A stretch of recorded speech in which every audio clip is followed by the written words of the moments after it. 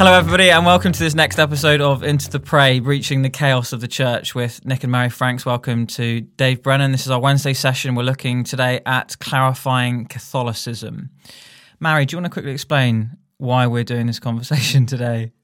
Yes, so basically last week we were talking, obviously as we have been over the last few weeks, talking a bit about contraception, and which is obviously intimately linked with what we've previously been speaking about in terms of IVF and abortion. So, and we just kind of had a couple of sort of thoughts around those within the church, the likes of Gavin Ashenden and others who have moved from basically evangelicalism over to the Catholic Church, because of the clarity around that the Catholic Church has around issues such as contraception.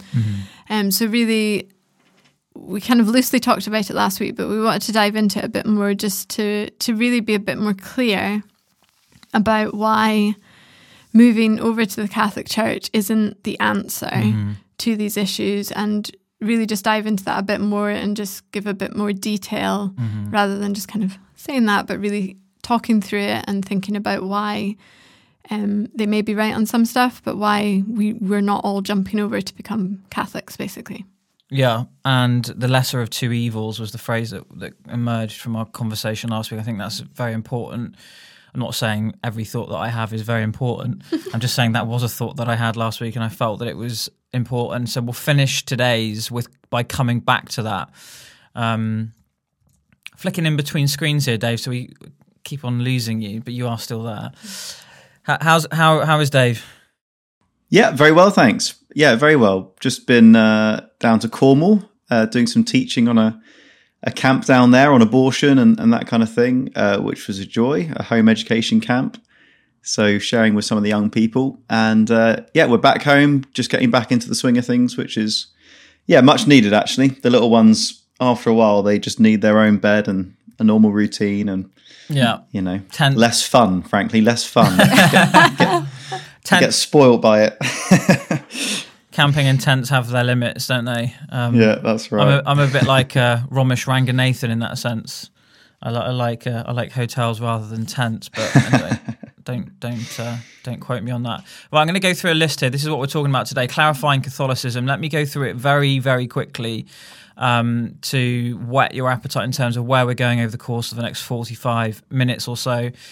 And then we'll try and tackle them. Just it is a caveat to make the point that we can't go into any one of these things in any depth, but we've prayed and we'll trust that there'll be emphasis in the right places. So today, clarifying Catholicism. We're going to go through clarifying why we want to talk about that, clarifying the difference between Catholicism and Catholics, clarifying theology, clarifying gospel ethics, clarifying the Catholic culture of evangelical methodology. Gosh, that's a long one.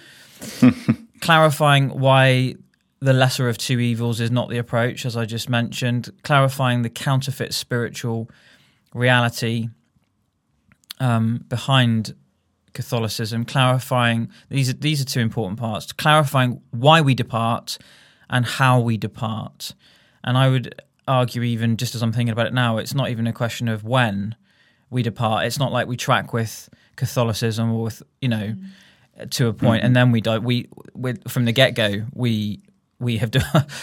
So in that sense, it's to say when do we depart. Do you know what I mean? It's anyway. I've probably already confused things, but and then I want to come to a conclusion that I just mentioned about the lesser of two evils. So let me just start off by just making this point, and I think it's an important point for those who listen to this podcast more because of the connection with Dave, with yourself and Brephos, and that we have these sessions every Wednesday focusing on abortion and related issues. This is mainly, I hope that hasn't sounded patronising in any way, but to make the point that we spend most of our time talking about the church, don't we? In that sense, we have two of our podcasts of the three every week, and our focus is on the church, and the one on Wednesdays is specific, very specific, and niche is the wrong word, but you know what I mean. There's not loads of people talking about this. But it's to make this point in terms of why we want to talk about Catholicism today, in that our burden is for the unborn. Otherwise, we wouldn't be doing this, and that's where we all converge and have like-mindedness and so on.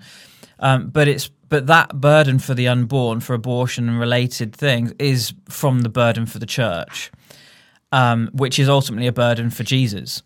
Ultimately, it's an expression of worship, isn't it? And it's important to say that because it might not be obvious. It might not be, you can give your life to activism for any number of different important causes, but it'd be fundamentally missing the point that this is to do with the glory of his name. So do you want to say something about clarifying? Dave, you brought it up about the clarifying between Catholicism and Catholics, so perhaps it'd be easy for you just to chip in. Yeah, sure. So I think, this goes for anything. It definitely goes for evangelicalism and evangelicals, that someone can have the label, but they may or may not adhere to the core tenets of what that thing actually is, right? So we're going to be talking about that, I think, a bit later in terms of so-called evangelical culture and how it's far from evangelical in reality. Yeah. And similarly, there are people who are Catholics, they'll call themselves Catholics. They may or may not adhere to some of the core tenets of Catholicism. And I think it's worth making the point that whilst we're going to be talking about where we disagree with Catholic doctrine and methodology and so on, I certainly believe that, many Catholics that I know are in fact born-again Christians, which may mean, by definition, they're departing from core Catholic teaching. But anyway, just to say that there are, as with anything, there's a range of people with their own experiences and beliefs. But what we're really talking about here today is Catholicism itself, our issues with that, and essentially why we not only can be but must be strongly pro-life and thought through on these issues as born again followers of Jesus, and becoming a Roman Catholic is not your only option if that's what you want to be. Though we really understand that temptation. And speaking personally, I went through a phase where almost on a monthly basis, it seemed to be about every 4 weeks. Don't know why that is. I was like, Nan, should we just become Catholics? Like, I'm so sick of being part of this Christian culture where there's just chaos on the doctrinal stuff, on the ethical stuff. It's a free-for-all. And the clarity of Roman Catholicism on these issues is attractive. Now, we didn't go down that route for reasons we're going to discuss, but I know the temptation firsthand. It would be a lot simpler in many ways. It's interesting to me straight away that you use the word temptation with that.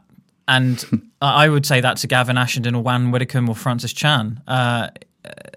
We want to touch on this in a moment, don't we? And I'm trying. This is the thing with this conversation. This is what's so good about having these podcasts together, because it's very easy to talk. But in that sense, it makes being focused sometimes a little bit harder. So there are a number of different things we could focus on. You just mentioned there, Dave, that one of them being we've just lost your video there for some reason. Your video kept on going on and off. Anyway, where you'd mentioned there about the caveat for those who are born again within, I would want to naturally talk about that. I would want to have a conversation about why is that? Is this some kind of like calling to remain within the Catholic Church in the hope of reaching people, which is we haven't got time, but I think that is an important conversation. And I think it's an important conversation for where we're at in church history, not just because it's interesting. But a temptation nonetheless. I think it is a temptation because of the spiritual dynamics. When we come to Dave just mentioned you there about I don't know how you put it, but let's talk about the theology. That's one of our first points here. Clarifying theology, and shall I tee you up, Dave, or we can all just chip in? But it's essentially these doctrinal theological areas are often compartmentalized, pigeonholed because of the denominational landscape of the church. So, in other words, the moment you start talking about sola scriptura, for example, you've got a beard, you must be a reformed Christian. Somebody said to me quite recently, I was doing a podcast with, you've got a beard, you must be reformed. And he was completely serious, like 100% serious. And I said, no, I just like beards. I just like my beard. It doesn't mean anything. I've got no like post-it cue cards in here somewhere to remind me of the solar feeder, etc. Now, let's just talk about that briefly, because again, wide audience from various different parts, but these are important truths, regardless of whether or not you're a Calvinist, and we're not thinking in those terms. We may or may not agree with the 5 points of Tulip, which is a... Dave, do you want to talk about Tulip briefly? Or do you want to dive straight into the 5 solas? Yeah, I mean, there's any level of detail we could get to. I think where it really comes down to, and in my understanding, is that there are a few main areas where Protestant or evangelical, Reformed, whichever we want to use, theology is very different from Roman Catholicism. And one is in the area of authority, right? So what is the highest authority?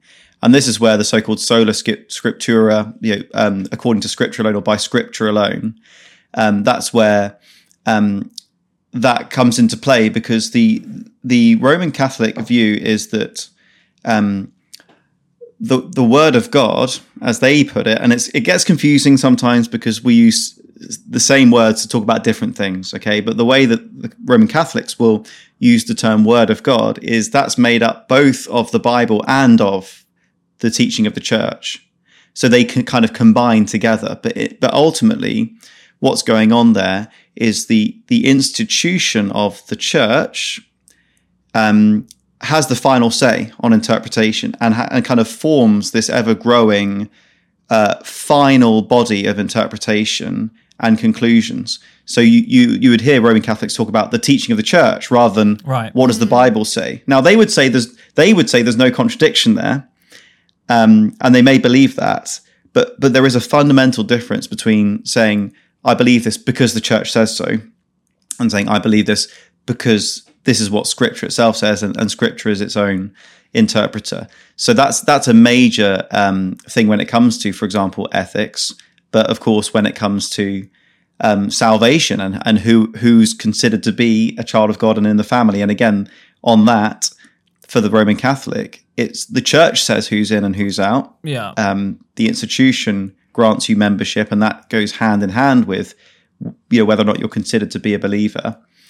Whereas the Protestant, evangelical, Reformed view again is different. That actually it's by faith, and salvation is granted directly by the Lord. I want to just say there quickly that there are some things here that are respectable to a point, and some that aren't. I don't give any credence at all to that notion that from the Catholic point of view, there's no inconsistency. I was doing some reading earlier today. John Wycliffe's time in the 14th century, they referred to the Pope as, let me read it exactly, our Lord God the Pope. In Wycliffe's time, hence Wycliffe being on the scene 100 and whatever years before the reformers that are more well known. So it's important to know, isn't it, not just so much what the Pope is well known for today, what it looks like in Rome today, but actually the roots of this, which is what we're partly talking about, is that the Pope was and is still today our Lord God the Pope. In one sense, the less I say about that, the better. Let's talk about the 5 solas quickly. So the 5 solas are, one of which we've just talked about, those sola scriptura, by Scripture alone, sola fide, by faith alone, sola gratia, by grace alone, solus Christus or solus Christo, that's obviously through Christ alone, and solo de gloria, glory to God alone. Now those 5 solas, or those 5 tenets, the way that you put it, Dave, I think it's important for every Christian to understand that. We're not going to go into that now, we're just passing, but that, as you've said, is where we depart. Anything you want to... We depart from the Catholics, who have a very fundamentally different view of Scripture. Hence the anecdote from Wycliffe's time that I mentioned there.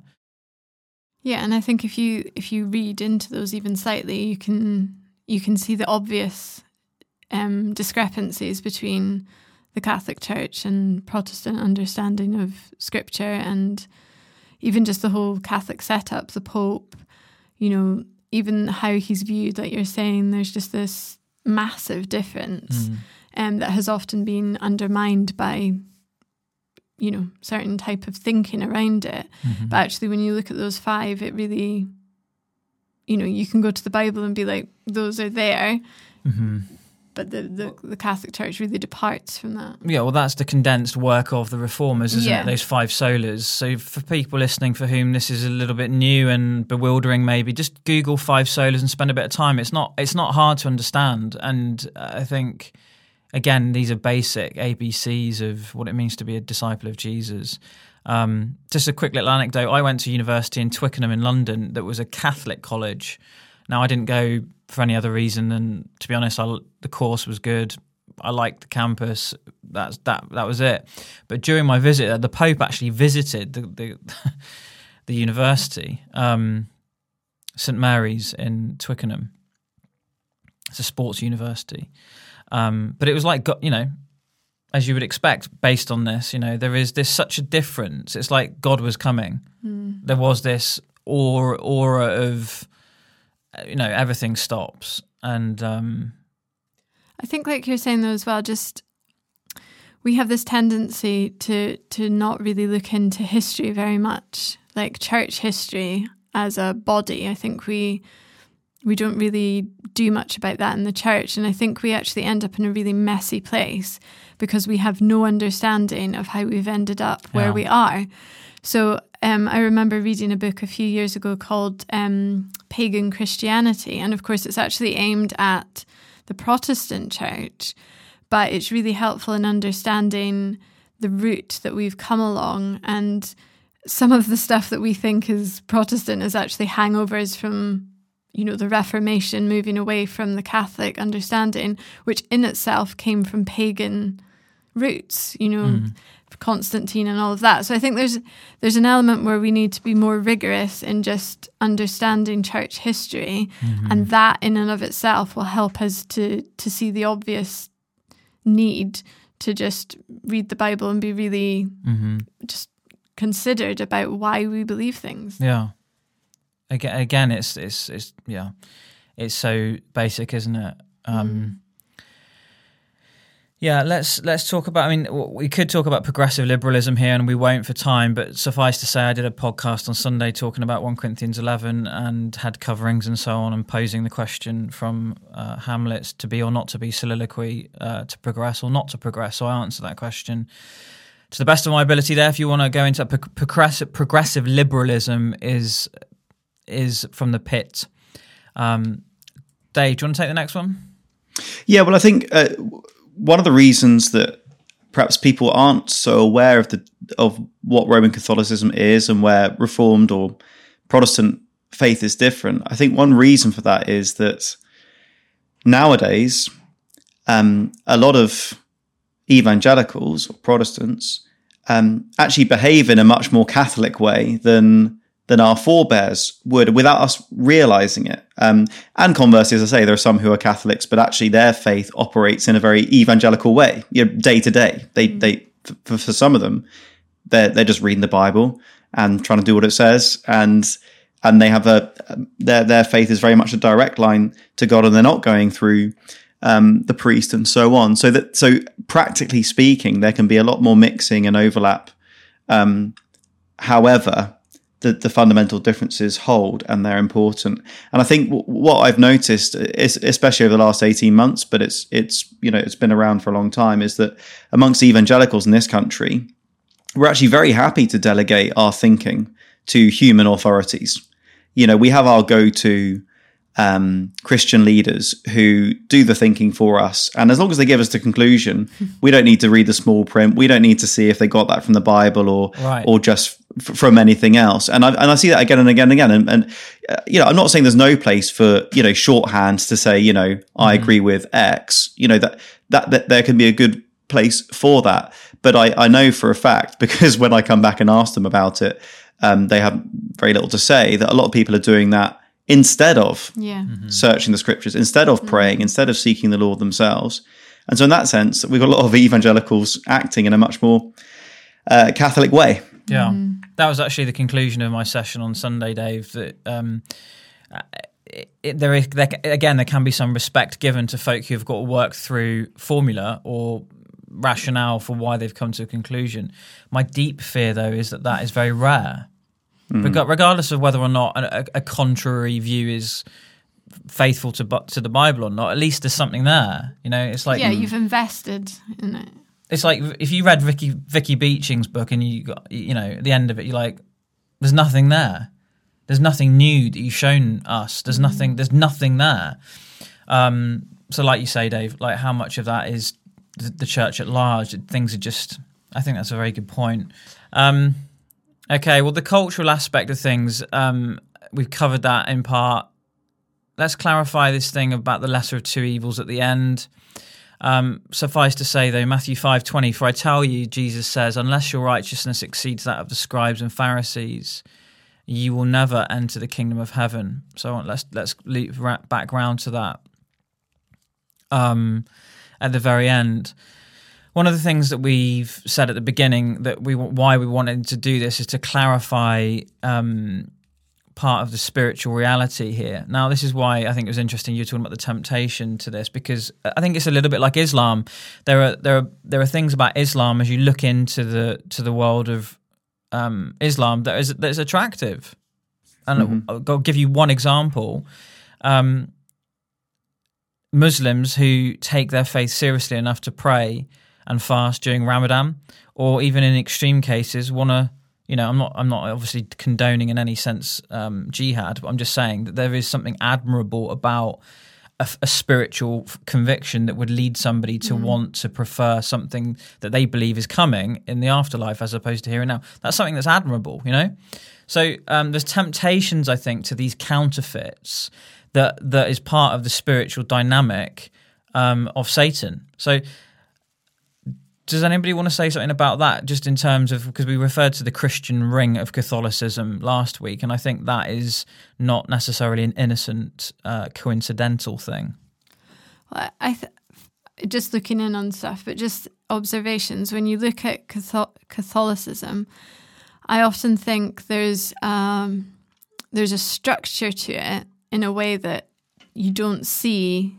I think, well, you certainly see less and less in kind of the evangelical church now, but there's a method, there's a structure, this is what you do, this is what you don't do. And I think for people who are trying to be serious about their faith, that is very appealing, because ultimately as people, as humans, we often want that sense of, sometimes it's just ease, but we like you were just saying about your children, like there's a structure that we find helpful, that we can use as a way of, and some of it's just routine and empty, but I think there are aspects of it that actually can be very life-giving, and people hold on to that. You know, it's an easy way to, in one sense, to walk your faith. If somebody says you just have to go to mass so many times and you have to do, you have to go to confession so many times, there's like a... There's a sense in which you can see the appeal of that because it's formulaic, and you know, I personally can just see the appeal of it. You know? Yeah, absolutely. I mean, you know, doing the work I do, wow, it'd be a lot easier in the Catholic Church if I just say, well, look, this is the teaching of the Church, the Pope says so, get on board. Whereas I have to do the harder work with evangelicals of proving to them from Scripture. And showing them that it's not enough just to be pro-life notionally, but we need to do something about it. And so it's harder work, and in a sense, it's riskier. And I remember reading something about this, that the whole idea, in a sense, of the Reformation, there's a sense in which it's a huge risk. You're putting into the hands of the everyday man or woman. You need to appeal to their minds. They need to have a converted mind and heart individually. They need to be persuaded from Scripture. They need to have faith. And they need to come to their own conclusions from Scripture. Now, that does open up, you could say, a kind of risk. People can come down to wrong conclusions. And there are times where I feel, goodness, it feels chaotic. It feels like a free-for-all. And sometimes it is. Sometimes people abuse that freedom. So that there's a sense in which, an institution just sorting it all out for you is very, very attractive. However, this article I was reading, and I can't remember who wrote it, they said the opposite risk is far, far worse. So the risk being each person has to be convinced in their own mind and so on. The opposite risk is you delegate your entire faith, thinking, conscience to an institution. And that risk is perilous. And that, And that's when you actually look at it properly, that's what you begin to realize is yes, in a sense, it's going to be easier, but you're kissing goodbye to your own mind and conscience. So there is a risk to allowing people to make their own judgments, that they have to be persuaded in their own minds, that people are essentially free to come to the wrong conclusion. But the opposite risk is that no one is using their own mind, no one's using their own conscience. They subcontract all their thinking and faith to an institution. And the danger of that, of course, is that it kind of encourages a nominalism, a personal detachment from faith, and you're kissing goodbye to making your own conscientious decisions on things. So I really do get the attraction of an institution sorting it out for you, but there are huge dangers attached to that as well, because no institution is infallible in the way that the Word of God itself is. I think one of the reasons why it's attractive is because it's counterfeit, and therefore the devil doesn't care if you're a Catholic. And by that, what I mean is, I can just imagine Screwtape and Wormwood having some really good conversation back and forth about, getting a patient into that exact state of mind, where it's like, you've signed your life over to the church, the Catholic Church, and therefore, as long as you go and confess and whatever else, happy days. Well, the devil doesn't care about that. He's going to leave you, as long as you're in that position, he's going to leave you alone. That's the reality. And this is what we're talking about here, isn't it? But the counterfeit spiritual reality behind the Christian ring of Catholicism. It's the difference between picking up a cross and not. Yeah, and I think there is, I guess you can call it that sort of Pharisaical, the whitewashed tomb, cleaning the outside of the cup. That you can get that in any church. You can get that in evangelical churches, but I think there's something about Roman Catholicism as a system that actually encourages that, because it does have this focus on accept what we tell you and do what we tell you, and then we give you the sort of your A-OK. And that I think faithful adherence to Roman Catholicism actually leads you to a place of Pharisaical, external, subcontracted, or sort of outsourced religion.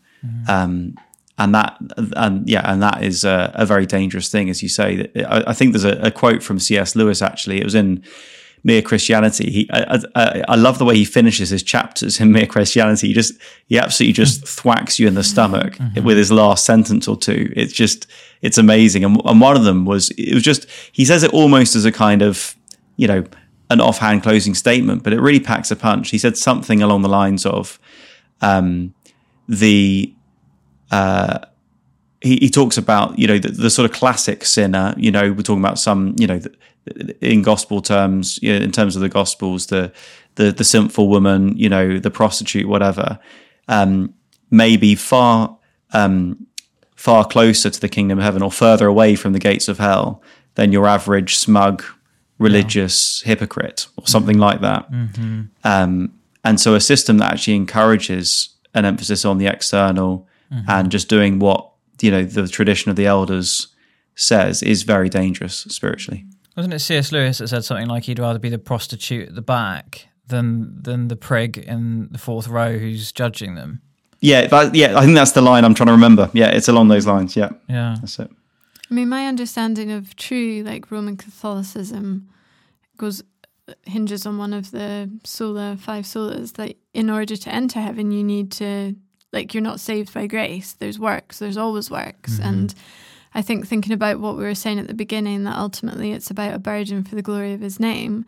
If your position on anything is solely just because you believe that that's what you do in order to be whatever, it's where's the line? Where is your heart worshipful? Is it? Yeah. Ultimately that's what it boils down to. Why are you doing the things that you're doing? Is it purely because you believe that that's what you need to do in order to get into heaven, or whatever your understanding is? Or is it because you really feel the weight of God's heart over some of these issues, and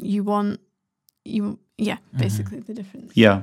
I think that's a really helpful thing to raise, because it touches on this area we want to talk about. I'm calling gospel ethics. I'm not sure that's a particularly technical term, but the question of why we care about right and wrong, and why we hate evil, and why we pursue holy lives is really important. The question of why we do that is so important. Yeah. It's everything, isn't it? Yeah. Because if we're doing it to try and get right with God, or to try and prove something, or even to try and save the world, even if it's genuinely a loving thing, but we're doing it with the wrong sense of who our Savior is and what salvation is, then it's totally lopsided. And again, the devil could be very happy even with an ardent pro-life activist, so long as he or she's doing it for the wrong reasons. Absolutely. Yeah. Great way to keep them busy as they carry on along the road to hell. So we need to be really clear about that. And what I see in Scripture again and again, you see this perhaps most clearly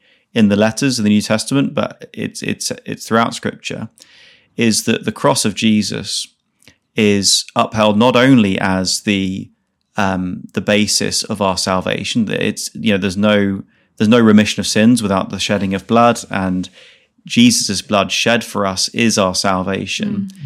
But what happens really often in the New Testament letters, especially, as I say, is that the thought then goes instantly to, therefore that's how you should love one another. Therefore that's how you should live lives of sacrifice. So the ethical implications of being sinners saved by grace through faith in Christ, that's how gospel ethics is formed in the New Testament. So we're not talking about changing our lives to become acceptable. Only the blood of Christ can make us acceptable. But because we love him and our old self has died and we've been raised to new life, and because we actually believe that he is our everything, it naturally follows. We want to go in his footsteps, live like he lived, and love like he loved. And that's got to be the basis of pro-life activism or anything else. It comes directly out of what love is as revealed by Christ. Yeah. That's so good. I mean, we had this conversation with two guys in Curry's the other day. Highly unlikely that they're listening, but if you're listening, greetings. And we were talking there about the just the uniqueness of grace. It is uniquely Christian. Stephen had made the point that everything is just very similar, and it's just a question of choosing which way. And it's like, no, the Christian gospel, Jesus himself, that's why he was killed, is unique in the claims that it makes and the claims that he made. It's the difference between penance and voluntary love, I think. Obviously there's a slight grey area here because of what you said earlier, Dave. It's true that there are some people will know God and be saved in a Catholic context, but we're talking about the broad landscape here, and it is the difference between penance and voluntary love. Yeah. Let's try and wrap up with time for this conclusion, because I think this is really important. To come back to the lesser of two evils. By the way, Dave, that gospel ethics sounds perfectly right to me in terms of a term for it. I think that's so important. But I just want to say this in passing before we conclude, which is, from my personal experience, and maybe this is partly because I was in a university that was a Catholic university, and I was in a Christian union and involved in that very much so. My friendships, were in that context. But of course there were other guys who were kind of Catholics, and and maybe all of that kind of breeds this thing of it. Well, it doesn't really matter. It's not that important, And I think that's a lie. I think that's why we're doing this conversation. I think the whole thing of Catholicism having the ring of Christianity, following Jesus to it is insidious. Actually, I'm not using that word just lightly. I think it is insidious, precisely because it's so similar.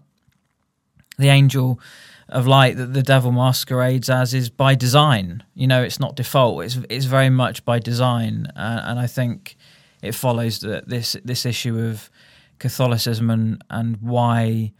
On this issue of contraception, we're not somehow appealing to Catholicism when it suits us. What we're saying is it's counterfeit at the core, And it does matter. It matters hugely. And I think in the short decades ahead of where we are right now, I think it will become obvious, much more obvious. And not just about Catholicism, by the way, Anglicanism, evangelicalism generally, whatever, some of these things matter. Well, I think this conversation is obviously pulling out the major flaws that are so obvious within the evangelical church. And I think, Dave, what you were saying about the whole thing of once you're able to read the Bible for yourself, and, it's our responsibility as followers of Christ to be really rigorous in our own thinking, in our own study, in our own reading. And it's just been a part of the church, the Protestant church, over recent decades that has really failed, So I think this whole conversation is quite interesting, because you can see where the Catholic Church is strong in some areas but completely theologically incorrect. But then the evangelical church needs some of the elements of clarity that is just completely lacking. And this lazy thinking that just wants to say that your understanding, your interpretation, your view on something is part of the whole body when it shouldn't be. Yeah. In passing, just a thought that came to me as you were saying that is that when you talk about being a follower of Christ, that in itself sounds very Catholic to me. When people talk about being a follower of Christ, I think there's significance to Jesus' name when it comes to this difference between the Catholics and evangelicalism. Or I hate even using that term to make the distinction, but let's use the terms faithful to Jesus and not faithful to Jesus. Is you notice that Catholics often will talk about Christ rather than Jesus. That might sound like a small thing, but I've noticed that I had a couple of Zoom calls relatively recently with some Catholics, and that struck me very much. That just the mention of his name, and it was lacking. It was very obvious to me that it was lacking. We're talking about Jesus, we're talking about the Lord.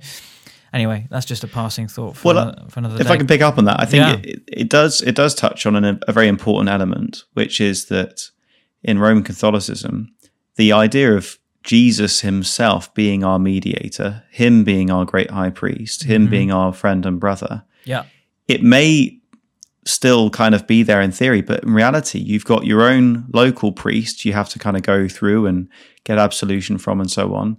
They're asking Mary to intercede for them even at their death, rather than Jesus being their intercession. And so what's happening, and this is what grieves me as I look on, and as I say, I went through this period of finding the whole thing very attractive, but I in the course of events, I went to a nearby place for a meeting with other pro-lifers. I think I was the only evangelical in the room, the rest were Catholic. I believe a good number of them were born again. Others, I believe, were not. But it was the location of this meeting was at Walsingham, which for those who don't know is basically an entire village that is essentially a shrine to Mary. And I just found it so bizarre and I suppose a bit nauseating to see the kind of the glory that is meant to belong to Jesus. And the worship and the adoration and the high esteem that's rightly his was being given to another. Right. And I found that really upsetting and quite eye-opening, because again, what I had seen, what I generally see, to be honest with you, is you could call it the sort of the more attractive, the less problematic face of Catholicism, which is, friends of mine, some of whom I believe are born again, those I work alongside in some context within the pro-life movement. But when you kind of actually step further into it and you see what else belongs within Roman Catholicism, you've got people literally praying to Mary for their salvation and saying, please pray for me again when I'm dying, because I'm, this is serious. This is about salvation. It's about Jesus.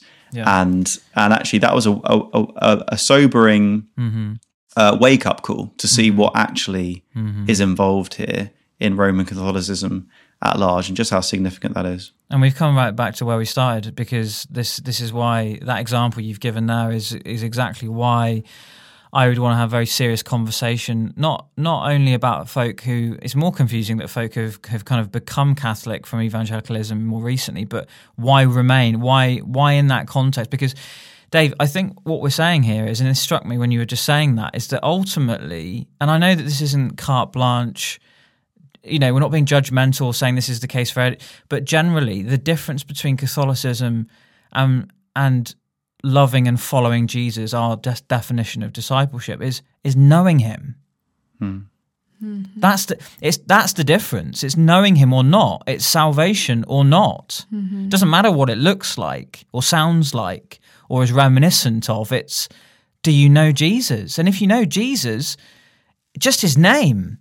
It's just the mention of his name is, it's like honey on our lips, as the old song says. We were watching the very popular BBC program the other day, Ambulance, the award-winning thing, and it's very kind of like, propaganda-esque at the moment with COVID and everything. But there was a moment when, this was just a week or two ago, do you remember, Sweet?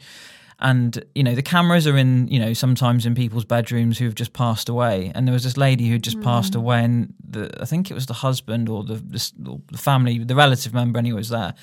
The camera had panned in above the bed of the person who just died to this kind of venerated image of Mary. And other images in the room, perhaps across here, there, or whatever. But just this sense of hopelessness in that moment where you've got this image of Mary over the deceased person's, the place where eternity, our world goes into eternity. That's just happened. And you've got presiding over that, this hope in Mary. It's like, who can't help you at all. It's like, where does this even come from? Mm-hmm. Where does it even come from? And to then think, okay, well, let's remain in a Catholic position. It boggles my mind. I would really love us to finish on this thought about the lesser of two evils, because I wanted to try and get people, and this is why I've been a bit tenacious with this. I want folk, all of us, to think about the future, the future of the church. I think that's really, really important to start having a bigger vision of the future when it comes to what God wants to do and is going to do. He said he's going to do it. He will do it with regards to the faithfulness of the church, the bride. And hence this thing of a lesser of two evils. That's not acceptable. It's not even close to being acceptable in terms of the way that Jesus was when he was on the earth. He didn't even begin to touch operating in that kind of realm or what have you. So if we're saying, and this is the conclusion, it's to really ask the question, what's better than the lesser of two evils attitude that we've seen by some of these high-profile evangelicals that we've alluded to? What's better than that? Well, it's almost, you could call it Reformation again, couldn't you? I think we need, we've talked mostly today about problems with Catholicism, but evangelicalism as practiced today is full of trouble. In fact, you could say it hardly exists in the way it's meant to. Can I chip in, Dave? Sorry, Anne Widdecombe didn't understand that when I said that to her. I said, Anne, basically, our evangelicalism is virtually meaningless today, and she didn't understand. What? She didn't understand. But I even what you've just said there, I think that's important to drive that home. Is that of course there is evangelicalism is pickled with problems, major problems. But those problems are fundamentally, and you could argue infinitely different to the problem with Catholicism. Yeah. We're talking about religion. Let's use that word in its Puritan positive sense, that needs reformation as opposed to false religion. That's the difference. Yeah, yeah. Or it's something that needs to be reinstated and restored. The actual tenets of evangelicalism or reformed religion as originally written up and discerned prayerfully and so on, that's what we need to return to. The reality is that, functionally speaking, we just don't have that much anymore. So take, for example, the last 18 months, how many people have actually wrestled with the scripture to discern what's going on, how should we respond? It's been enough for people just to kind of wave an arm at Romans 13 and say, well, I'm with X or whoever the sort of evangelical Pope equivalent might be, and that's the end of the story. You can't get them to engage any more deeply than that. That is not being Reformed or evangelical or whatever, or Protestant, whatever the word is we want to use. That's just behaving like, in our thinking, we're just behaving like any other religion. I take it from the from the guy who's in charge. Yeah. Yeah, so true. I think in the 14th century, thinking about John Wycliffe again, and there was this, and you just mentioned the recent 18 months or so, and that question you just asked there, Dave, I think is more significant than maybe some of us realise, that who out of the, in terms of the believers in the land, how many people have stopped to do that? Let me just give you a very brief history lesson, everybody listening. So in the mid-14th century, we had John Wycliffe, and again, very undervalued, underestimated part of the Reformation, particularly in England, obviously. Then in the early mid-16th century, you had the reformers that are well known, Luther and whoever else. Jump on to the early to mid-18th century, you got George Whitefield. Within all of that reformatory period of history, you have this profound spiritual darkness. And for John, and this is the difference, in Wycliffe's day, the spiritual darkness was because the word of God was locked up in Latin, and people couldn't understand it. The average person on the street couldn't understand it. So there was this spiritual darkness because there was very little spoken of the scriptures. Today, the spiritual darkness, in a sense, is thicker because post-Reformation, we've now got a whole bunch of stuff being talked about in terms of the scriptures, and it's reduced everything to this smorgasbord of, well, essentially liberal progressivism. But the point is that in that context of spiritual darkness was this Black Death. In the mid-14th century, you had that Black Death that killed something like 100,000 people in London, and about half of the nation was killed by the Black Death. And we're living in this world now where there's been something that's obviously not as severe as that, but nevertheless, the principle of judgment, and as you just said there, Dave, the only reason I'm saying all of that is because of this, the effect of that being that God would hope that there would be a stopping, a pausing, a reflecting, a willingness to be, reconsider what radical is today. And when there's nothing radical about our everyday lives at the minute. And I think that just strikes me, going back to our thoughts in this recording today, what is it about Catholicism that's attractive, or Islam that's attractive? I think we're created to be living differently when it comes to what it means to put our hand up every day to say we're a disciple, in terms of the cost of that, or the kind of heart change within all of that. And that's why this isn't just to do with calling out the fake religions, which Catholicism is. It's also looking at evangelicalism and orthodoxy as a whole, and listening to podcast series like The Rise and Fall of Mars Hill. It's the most important podcast potential I've ever heard in terms of a kind of expose of the church at large. I don't know. That's all that to say is that there's a Black Death then and there's a Black Death now. It just looks quite different. Mm-hmm. Should we pray? We've elapsed. I feel like I've just elapsed.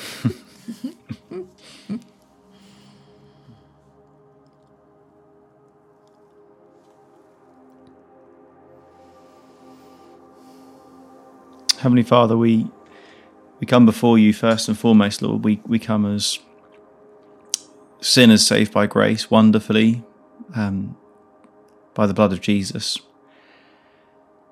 And we thank you for this glorious gospel. Yes, Lord. Lord, we thank you that you are the good news. We thank you that you, Lord, are our salvation.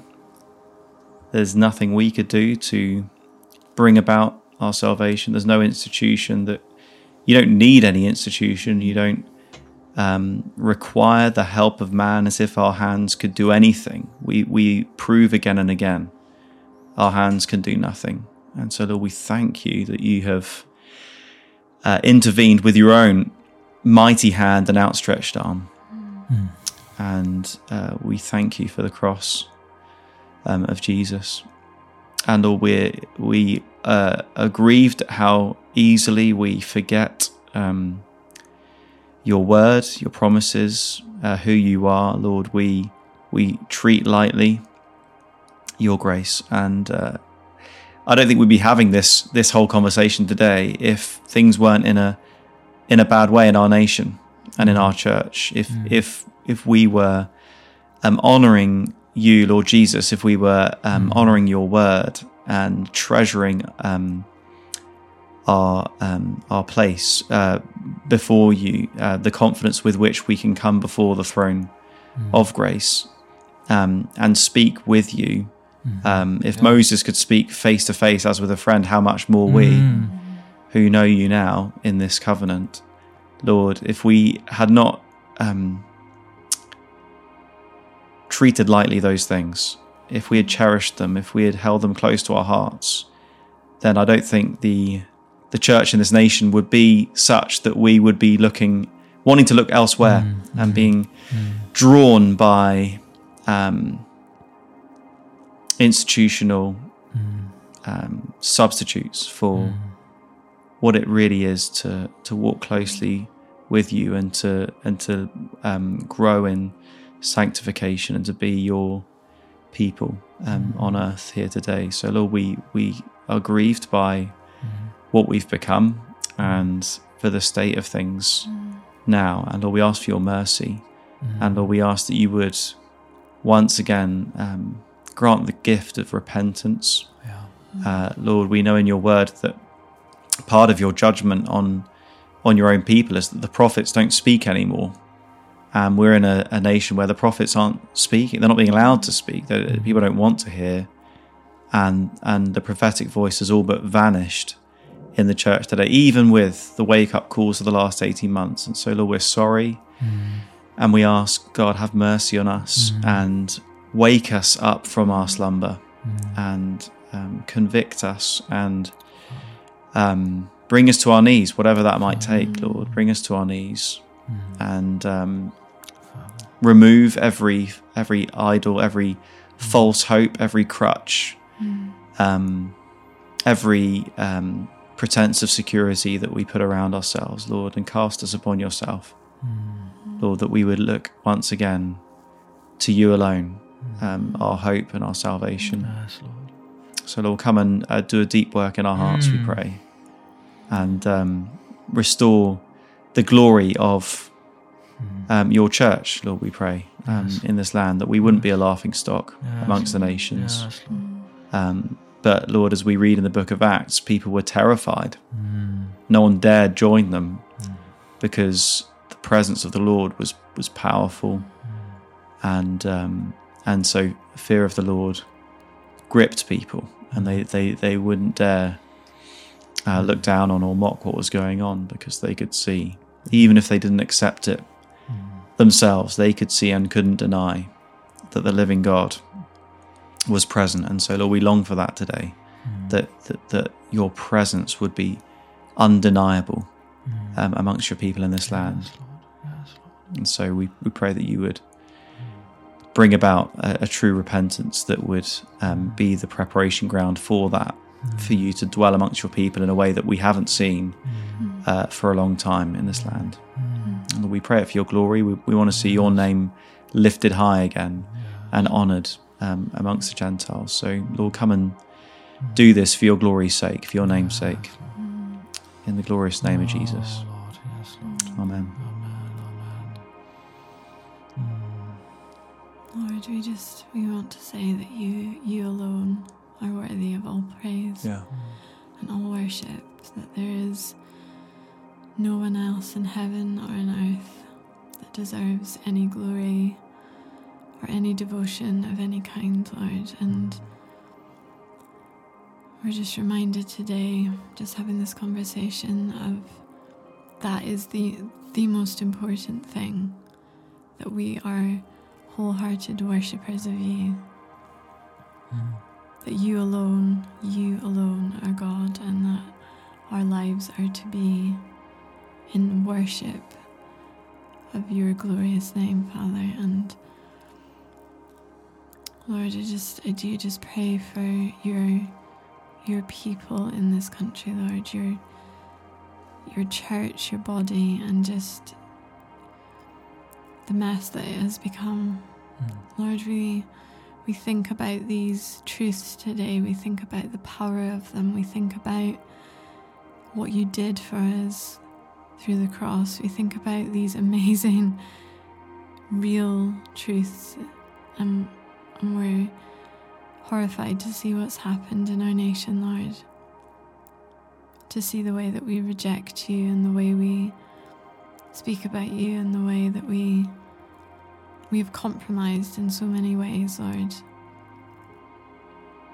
So Father, I pray today, the only thing that I feel we can pray is that you would have mercy.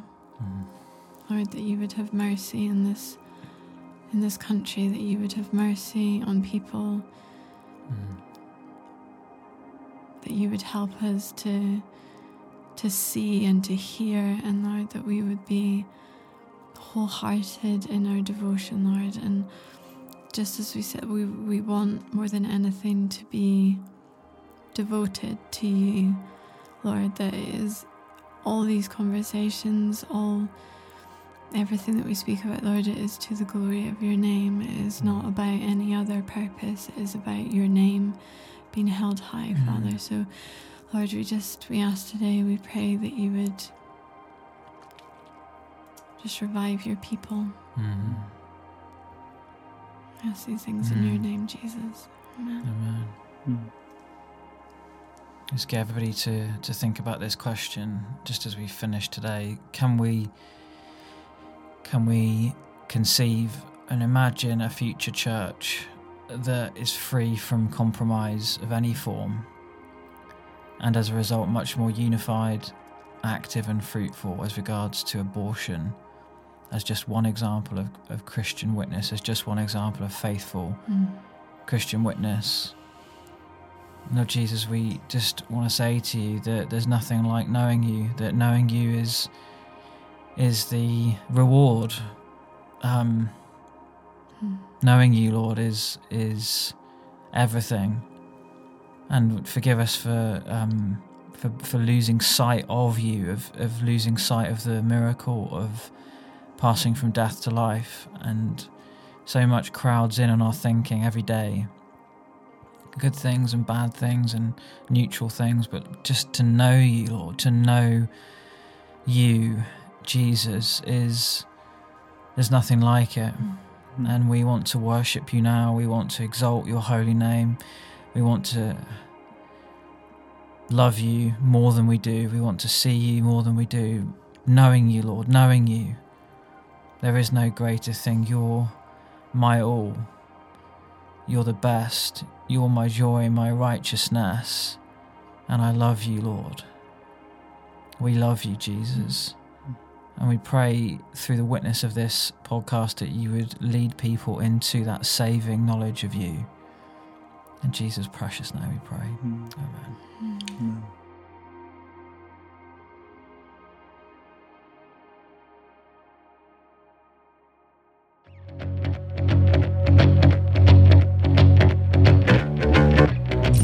Thanks everybody for listening to this episode of Into the Prayer. We trust that it's been a comfort and inspiration, as well as perhaps a provocation towards the number one goal, which is faithfulness to the Lord Jesus. If you want to get involved with what we're doing, we've got a new way now of trying to encourage that more intentionally. Go ahead to the show notes and check out the link to the Patreon page that we've got up. Perhaps it would be good for you to get involved in that, not just only for a financial contribution stroke commitment, but also towards developing relationship. We're open to that with people, obviously within reason. So go ahead, check that out. And until next week, let's continue to pray, Maranatha, above all things.